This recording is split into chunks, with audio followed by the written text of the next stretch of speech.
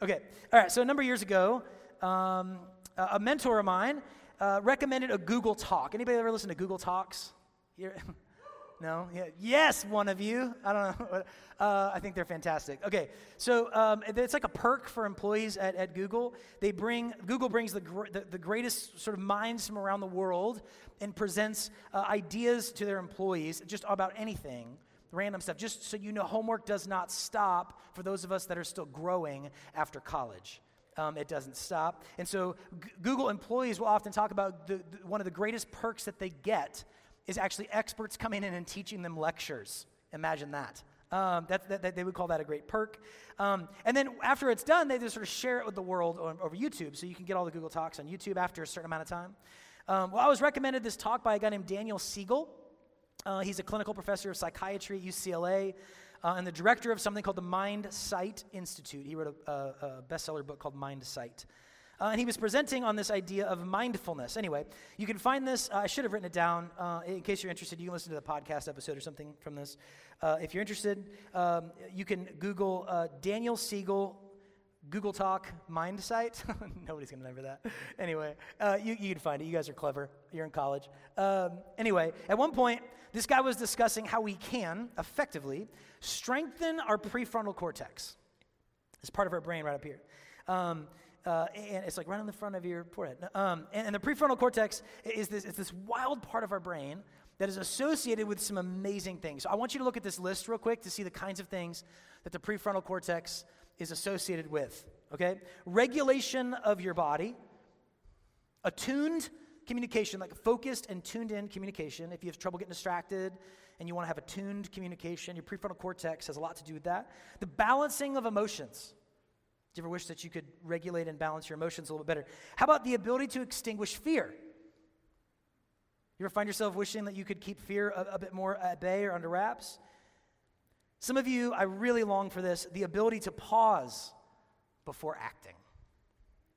Self-awareness, empathy, the capacity for morality, intuition. I mean, look at this list, y'all. That's a crazy list of things that this one area of your brain has so much involvement with. Dr. Siegel suggested something, really, really profound to me in the sense of its simplicity. It sounded a little guru-y or something. I don't know what it was. Sort of weirded me out a bit. But listen, check this out. He said see if you can follow, paying attention to our intention. Okay, you with me? Paying attention to our intention and becoming aware of our awareness, our prefrontal cortex becomes way more active and effectively stronger. Literally, this is like a global expert coming in, paid a bunch of money by Google to come present this idea, and his main advice is pay attention to your intention and become aware of your awareness. Pay attention to your intention and become aware of your awareness. And the benefits of doing this are crazy. When we do this, check this out, like we can measure people's blood pressure decreasing when they do that. You can measure people's immune system getting stronger. You can measure white blood cell count growing. We actually become more empathetic people. All of these things begin to spike and peak when you pay attention to your intention or when you become aware of your awareness. So at first he started saying this, and I was like, what? But then he started listing benefits, and I'm like, yo, that's like a miracle drug, you know? Like, that's crazy, the kinds of things that can happen. I was riveted. And then, because I'm a pastor, this sort of hit me, and it went this direction, that the way in which prayer has been modeled for us and taught within the church, I mean, from the Psalms in the Bible, which is the prayer book of God's people, the Hebrew people themselves and the way that they prayed outside of those things, the church fathers, the mystics, right on through the saints in our time, prayer, in the way that it's been taught and modeled to us, actually employs both of these things at its very core. Paying attention to our intentions and becoming aware of our awareness, which means this, that when we pray in a way that promotes awareness and attention, that the very act of prayer has a healing and strengthening effect on our bodies. Do you get that? Listen to this. The act of praying strengthens your immune system.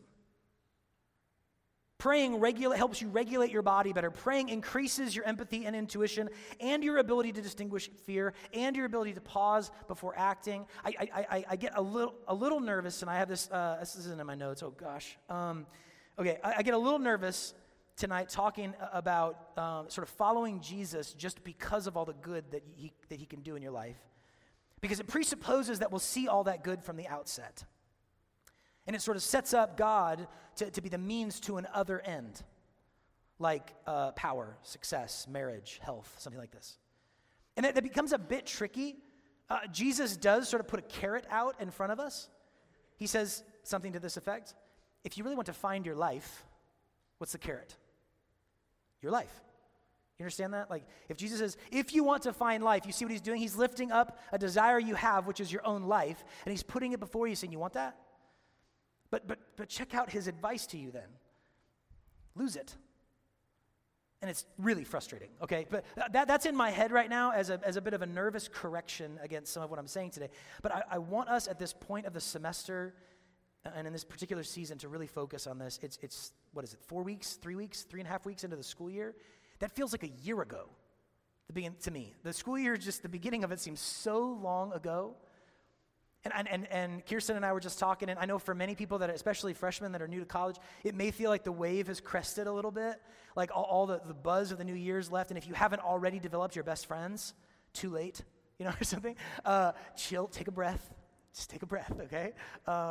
Buckle up, But tonight, I think because of those sorts of thoughts and the fact that, tests are coming and already people are wondering if they made good decisions and these kinds of things, I want us to slow down in this passage we're looking at and just pay attention to how good God is.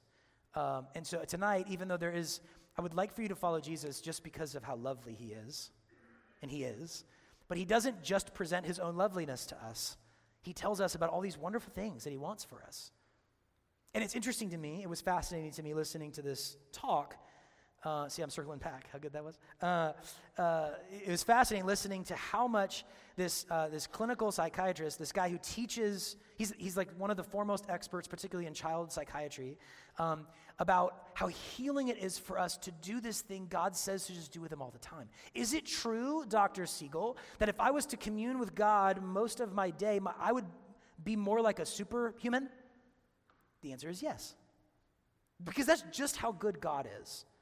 That talking to him is good for you, regardless of the benefits from confession or his responses or something like that, right? And it's caught me off guard, friends, because I'm so prone to think, and I suspect you are too, I'm so prone to think that God commands us things that are just arbitrary. Like the things that he wants for us are totally arbitrary. That the way he invites us to live is actually just a matter of taste. That's all it is. Like he likes this flower over this flower. Turns out he likes Bible study, or something like that. Or he doesn't like me having sex with lots of people. Or it's just a matter of taste. And I might read the Bible or fast or tithe or love my enemies or pray for others or fight for sexual purity or gather to worship with other Christians because I have some notion that God likes it. But how often do I realize that all of these things are actually ways in which God wants to give us good things? And tonight, I invite you to consider the fact that what God wants for you is good for you. That he made the universe with a particular direction in its grain, and if you go with the grain, it's really good for you. Let's pray and we'll get into the text.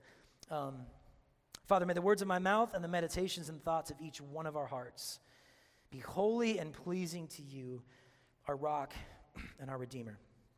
Amen. Have y'all ever walked, some of you germaphobes are going to freak out by this. You ever walked alongside like a wall and just kind of put your hand out, let your fingers kind of bounce along the surface of it? You guys ever do that? Like a fence post and you're feeling your fingers like flap against the wood? You know what I mean? Or like if you're walking in a field or like along the side of hedges. I do this sometimes walking by, I don't know where, there, next to what used to be the corner store, now it's resident housing stuff, whatever. There's a little walkway there with really bad smelling Bradford pear trees, that smell like vomit all over the side of the sidewalk. But there's that hedge there, and sometimes I'll walk and I'll do this on the hedge, and I'm like, ugh, like just because I have this temptation to just reach out and touch those things or something. I don't know, maybe that's weird, but I do that a lot. Anyway, Totally lost my place. Okay, I want you to imagine something like that, because something like that was happening one quiet Saturday, probably afternoon or morning or something, about 2,000 years ago, as Jesus and his disciples were walking through a grain field. As they were walking, some of his disciples were going like this, to the top of this wheat, and they were ripping off every now and again the top of a stalk of wheat, and they would take it in their hands, and they'd roll it in their hands to separate the seed of wheat, or the seeds of wheat, from the chaff, probably blowing away the chaff, which is against some of the Sabbath laws, and then they eat it. Wheat is basically the equivalent of fast food in the first century. Truly, and actually before that, that was food on the go, okay? It's packaged, prepackaged for you, and you're ready to go. And while they're doing this, eating wheat, interestingly enough, God, this is off my notes. Oh my gosh, I'm sorry, y'all, for how long we're going to be here. Interestingly enough, Jesus, in this story, it's just so fascinating to me that he's not doing this. It's like he's accused of things that are always just proved false or misunderstood. I mean, like at one point he's standing before Pilate, and Pilate says, all these things you've accused him of, I can't find anything wrong with him. Even in this story, it's his disciples eating the wheat. Not even Jesus. I just find that fascinating, okay? But these Pharisees, these religious leaders, see this happening, see the disciples ripping off the tops of this wheat stalks, pressing out the chaff, which is the shell kind of around the wheat seeds, right? And then eat this wheat. They see them doing this, and we aren't sure why they're sitting there or watching him. Maybe they're just sitting alongside the road. Maybe it's somebody's backyard. After all, in the book of Deuteronomy, we see God giving instructions to his people to allow neighbors and strangers to eat wheat that they gather with their hands from the fields. God's always looking out for strangers, and he likes fast food, apparently.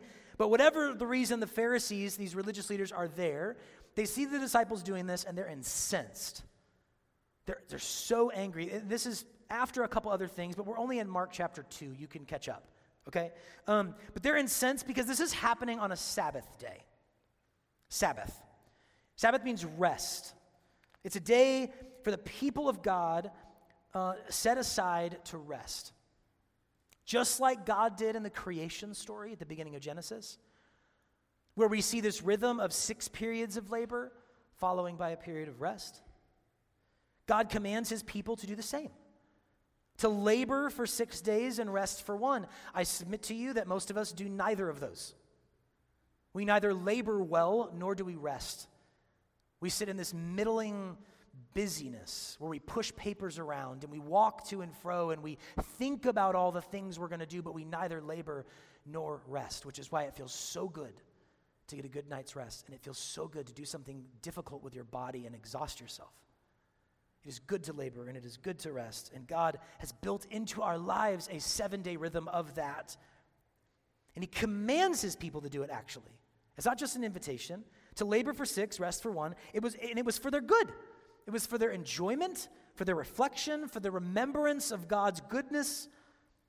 My favorite word for it is it's for a kind of recreation, which harkens back to that Genesis story in the beginning. It's a time of a recreation where we see God at the end of creation looking out at all he has done and saying it is very good.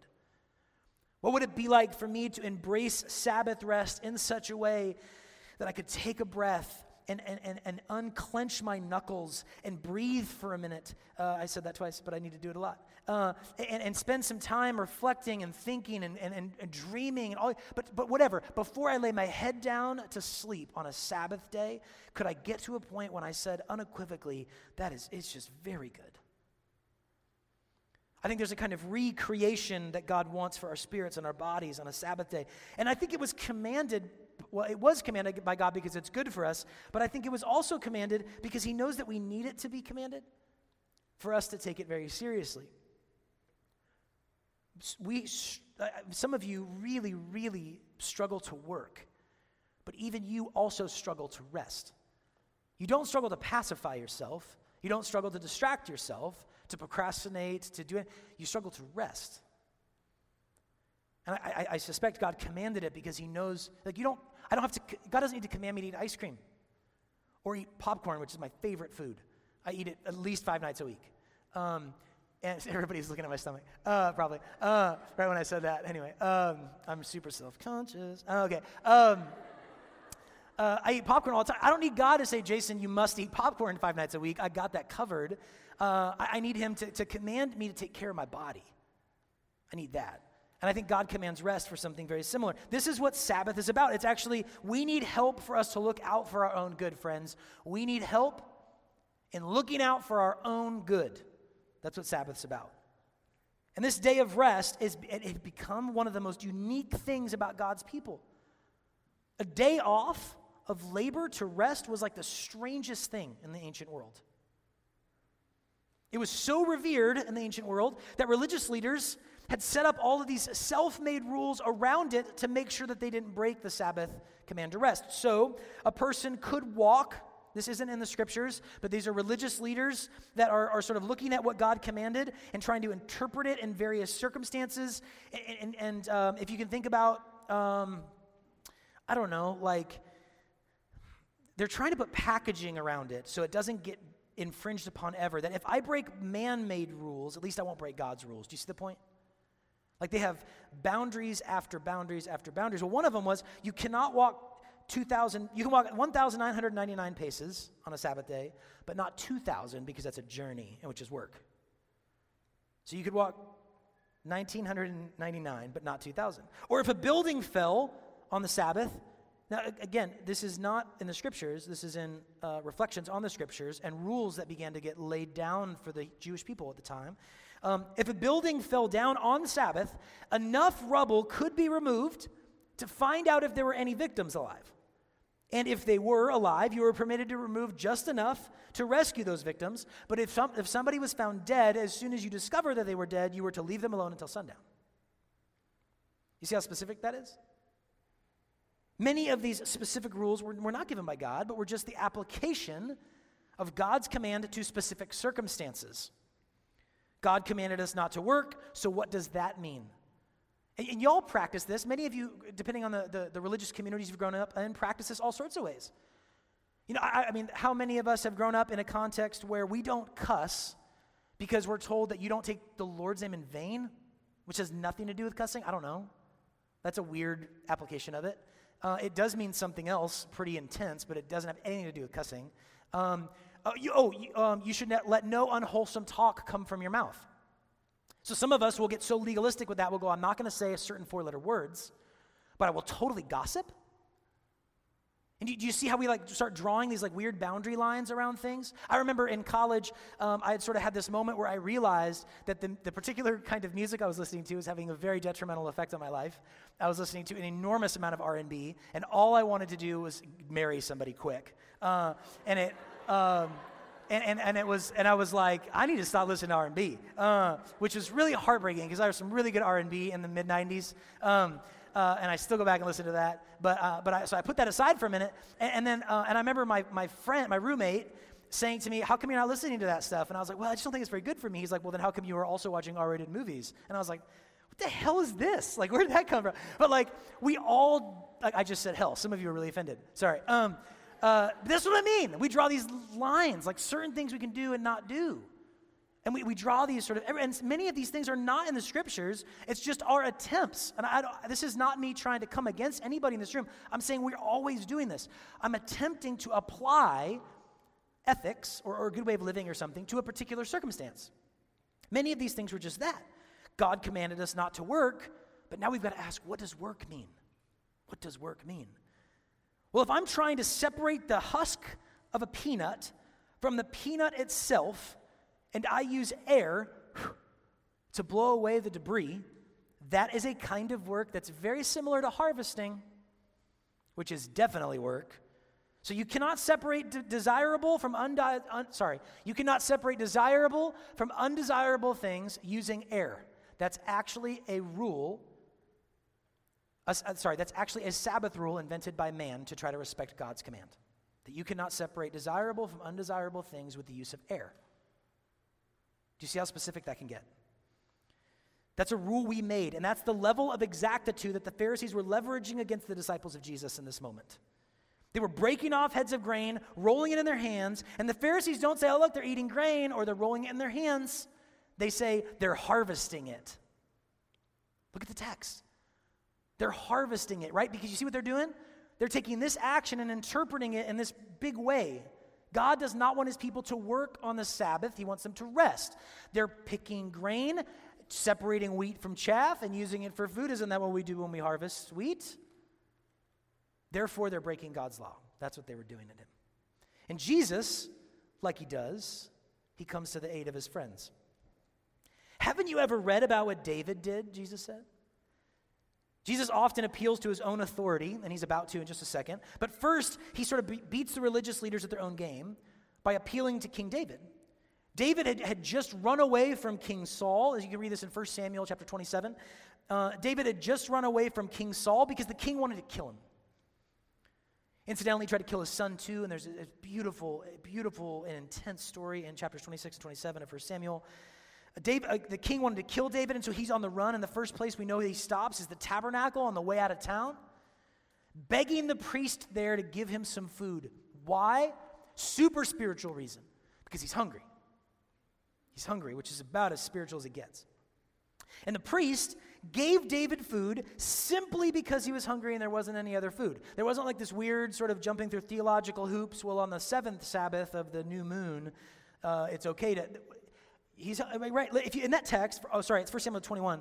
I wrote it down. And any of the following texts in the Bible, if you start there and you look forward, after David did this thing, you will never read any criticism about what happened in that moment, ever, in the whole of the Bible.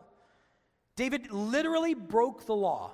Jesus says he broke the law. He broke the law, and it was okay. If you're hearing me right, some of you should be a little nervous.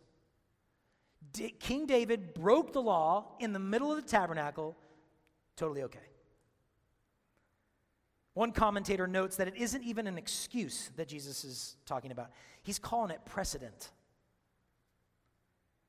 And Jesus explains what he means by doing this by saying that the Sabbath was made to meet the needs of the people, not people to meet the requirements of the Sabbath. The Sabbath was made to meet the needs of people, not the people to meet the requirements of the Sabbath. Now hold up. He just jumped from David eating bread in the tabernacle to the Sabbath. Here's how that works. In David's case, the law about bread was made. The law about bread was made back in Exodus. It's repeated again in Deuteronomy, which means another law. Similar stories in both cases. In Exodus and Deuteronomy, the law about this bread, this holy bread, was made so priests didn't go hungry. These people that were set apart to serve in the tabernacle of God, he's like, look, God was thinking, I'm out of my pay grade talking about God thinking, but these priests were in the middle of the tabernacle, and they were not out harvesting their own grain. They didn't have their own crops. They didn't have their own places. They were set apart for the people to serve God, and these people, they didn't have their own food source. And so people would bring in tithes and offerings, and some of that would go to the priests to eat. And there was certain bread set aside for them to eat.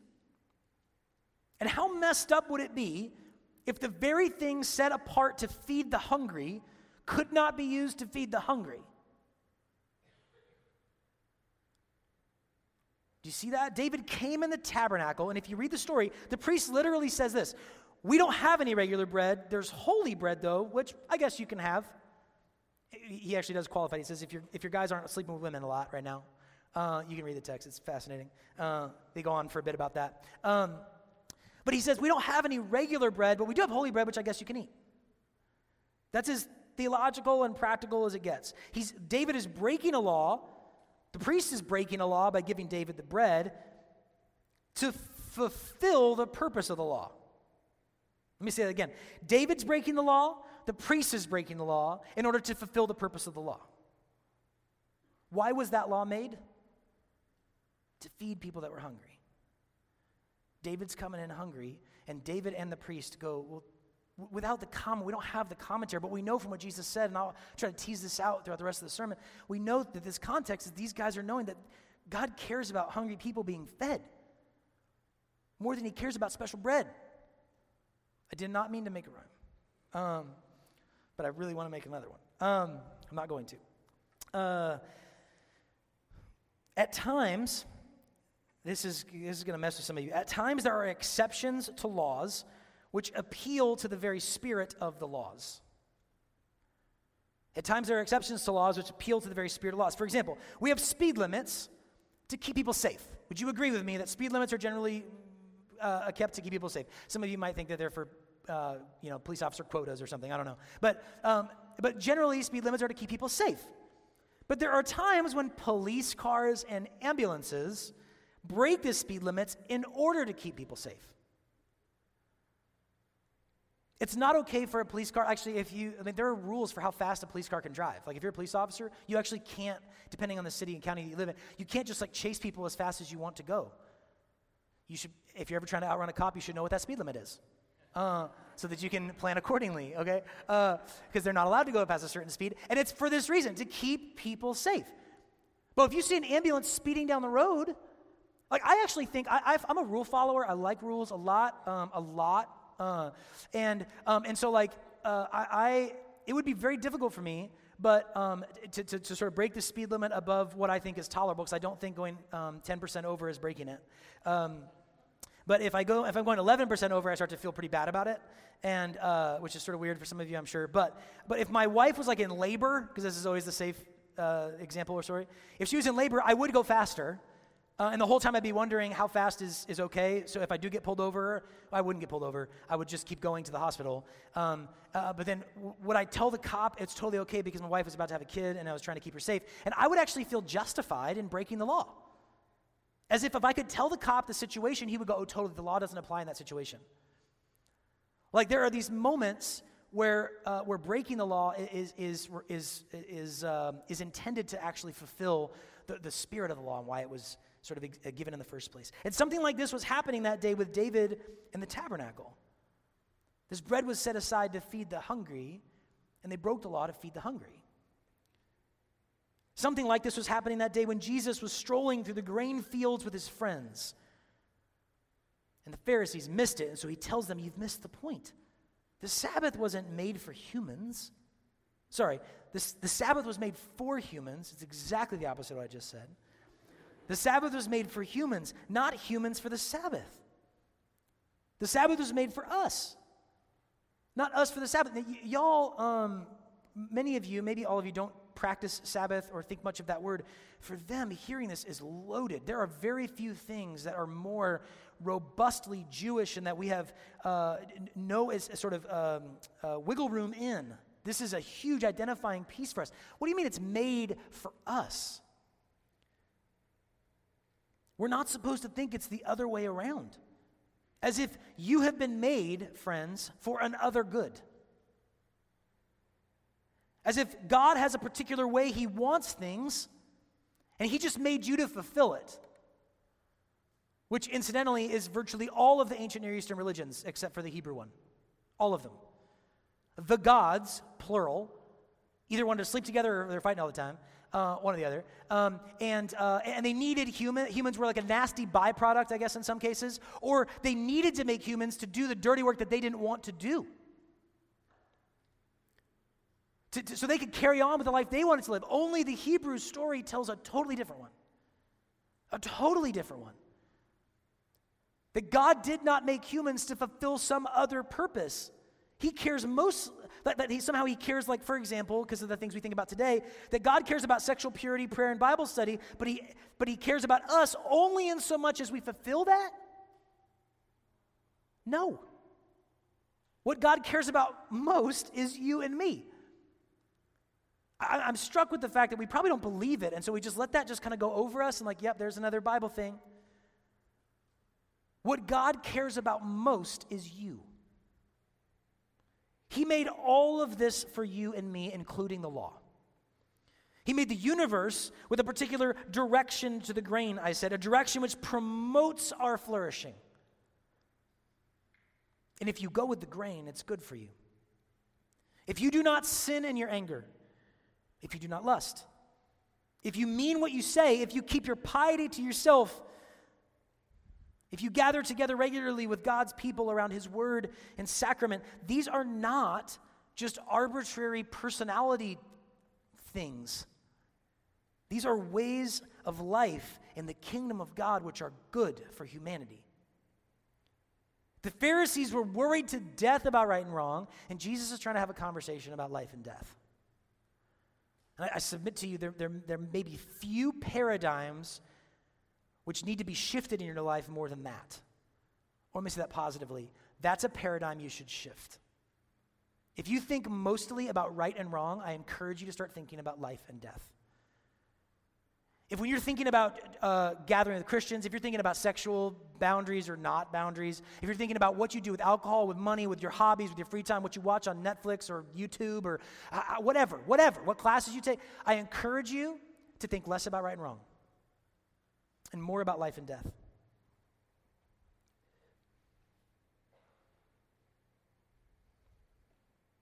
For many of us, when we encounter God's laws and the way that he desires life for us, it doesn't seem very good to us. And I think that's because we don't know what's good for us. And this shouldn't surprise you. I want you to try as hard as you can, very quickly, to think about your histories with anything, really, with anything you've been given stewardship over, with a friend, with romance, with time over the summer, with money. It shouldn't surprise you that if you're looking honestly at that stuff, how often you just haven't known what's good for you. What if God, who made you on purpose and with intention and loves you more than you have ever dared to love yourself, what if he actually does know what's good for you? What if he has bent the entire universe in your favor? What if all of it's made for you? All of the things which the Lord asks of us, all of them, do you know that they're good? Just as, in the beginning I was talking about, just as prayer in its very action heals your body and makes you more alive, so the very way of God's kingdom is healing and makes us more alive. Now the irony is, of course, that the invitation is death. It's a sharp right turn. That's the irony. Is I'm telling you, the way of God's kingdom is life for you. It is, in the words of one biblical author, it is healing for your bones. It is life for you. The invitation, though, is death. To put to death the old things which haven't brought us life, but for some reason we still freaking keep clinging to feverishly. To put to death the ways of life which do not promote human flourishing. To die. Even to ourselves, casting ourselves upon Jesus in the hope that in him we will have true life. Now, many of us, potentially all of us maybe, I don't know, this is my story for sure, I only come to him after every other ship has sunk. I rarely hear a talk like this and go, well, I still got a few cards to play, but never mind. I'm usually like, that's interesting, I'm going to play a couple cards first. And then we'll see. Like, I think for most of us, we only come to him after every other ship is sunk, and potentially that's the only hope we have left. So maybe we just come to him with this hope. I don't have utter confidence. I just have some kind of weird, fragile faith that maybe he can bring life that I haven't been able to find in all these other things I've been trying to find it in. This is the great paradox of the Christian journey, though. And it is. And nobody should tell you differently. The great paradox of the journey, because there's many paradoxes, this is just the one of the journey, is that to die is to live, and to lose is to gain. It really is. It's wild. When I think about anything in my life, whether it's financial security, intimacy with my wife, any kind of intimacy, really, knowledge of God, confidence in my job, so much of the invitation is to open my hands and be willing to lose all of this. And then follow him in obedience, which feels crazy. It feels like I'm going to die or something. It's really dramatic. And to find that on the other side of that is really abundant life, that if I clung to everything so tight in the front end, I never would have had. This is the great paradox of this journey. But we are not left to do this blindly. We are not called to a blind faith, friends. Our great captain has gone before us, even to the abyss of death. And he has risen again, and so we follow him knowing that possibility and that promise. This is why Jesus, in our very passage tonight, where we ended it here actually, where he asks the religious leaders to look at him. He calls himself. He doesn't just make like an interesting argument from the text. He does that, but then he calls himself the Lord of the Sabbath. The one who is over the law, who created the law, who spoke the law, who designed the law for our good, which may not offend you, because maybe you've heard Christians talking about Jesus for a long time this way. But for the religious leaders of that day, they know what Jesus just did. He just called himself God. This is the way Jesus talks about himself. This Sabbath law that's existed from us looking back for 3,500 years, at that time, for 1,500 years, this Sabbath law had existed, and Jesus just said he's the one who's Lord over it. His interpretation of it, he's the one who gave it. He calls himself that. So if you want to know really what's okay and not okay with the Sabbath, let's look at me. He is the one who's walking through grain fields on the Sabbath, journeying, probably more than 2,000 steps, enjoying his friends while they pluck heads of wheat and snack on the way, and he's not worried or upset. He's delighting in them. He's the one who's saying that all of this was made for them. And so too of you. You were not made to keep the world spinning, friends. And you weren't made for the law. You weren't made for wisdom to be proven true. You weren't made for discipline because God wants the world to look just this way. You weren't made for purity, as if you're not pure, everything breaks. All of this, the law, the wisdom, the discipline, the purity, all of this was made for you. This is just how good God is. Tonight we come to the table, which we do most Tuesdays, and I encourage you in this moment to taste and see that the Lord is good through the sacrament of communion.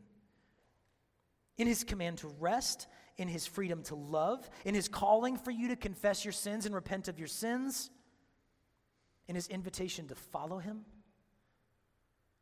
Friends, I want you to wake up and realize that all of this is for you. Can you imagine if the world took seriously the commands of Jesus? If they took would it promote human flourishing?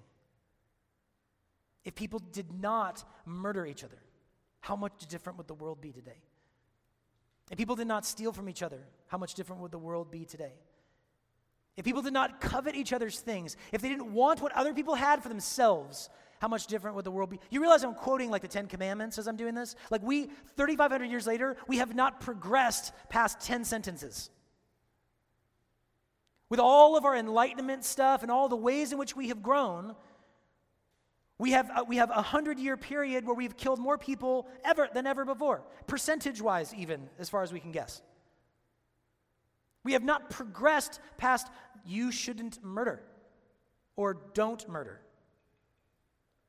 Undergirding all of that, my pastor in college, the one Kirsten actually grew up with, we went to the same church for a while. She went her whole life until she moved here. Our pastor used to say that buried in the 10 Commandments are he would call them the grand positives, is what he would say. And so God says, thou shalt not murder, but of course, when we know Jesus, what we know he really means is you should honor life. But when we're really immature, we need like fences, so don't murder anybody. But as we mature and grow up, he's able to say, do you see that I want you to value life and honor life? Friends, how good are God's commands for us? Very good. And if it's hard for you to see that, I made this recommendation to you before. I'll probably do it again because sometimes we need to shake out of this stuff and see things from another perspective. Think about how much you would love it if everybody else lived by those commands.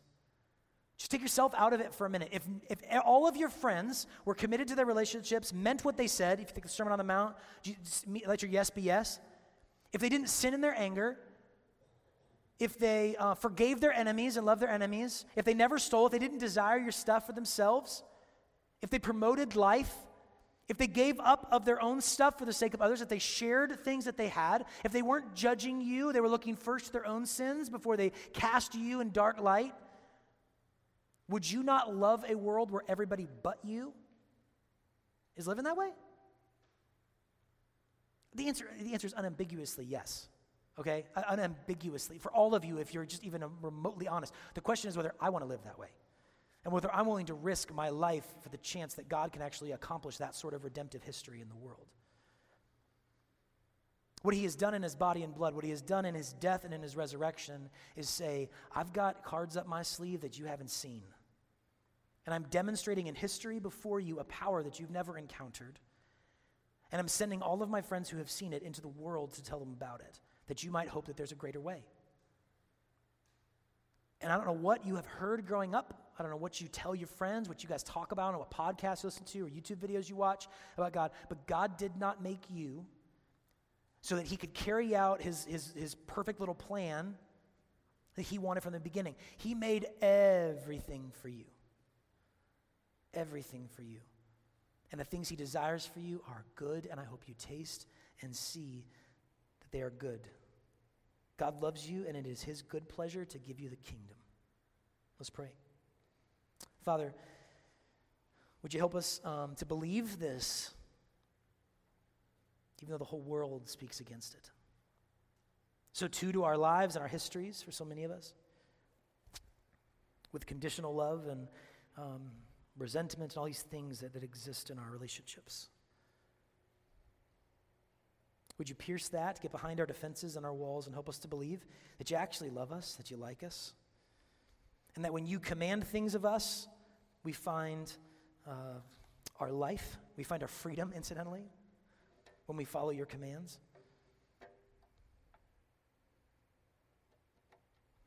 Help us to look honestly at the other things that we follow and the other